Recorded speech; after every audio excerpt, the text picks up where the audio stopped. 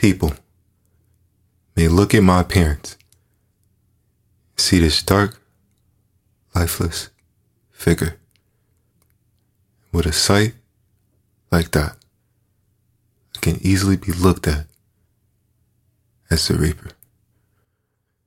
And with the life that I no longer feel existing within me, I would agree that on a skeleton, all I have resting over these bones is this dark shadow that I carry around wherever I go. And if I were to put a number to that, I would say that it's too late. I would say that the days that were numbered have already came and went, and that I now move around this earth lifeless. And I've been searching to find back that life for the death of me.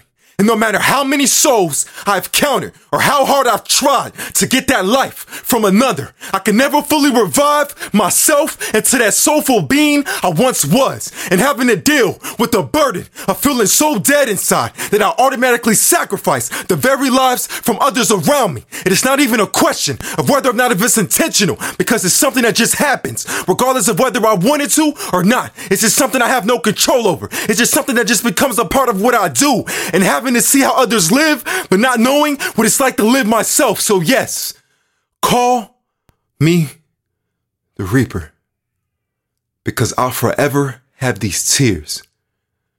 But there's still a slight hope of someday of me making it out of this. Until then, I guess I'm just stuck with the label of being grim. Two perspectives from Sage.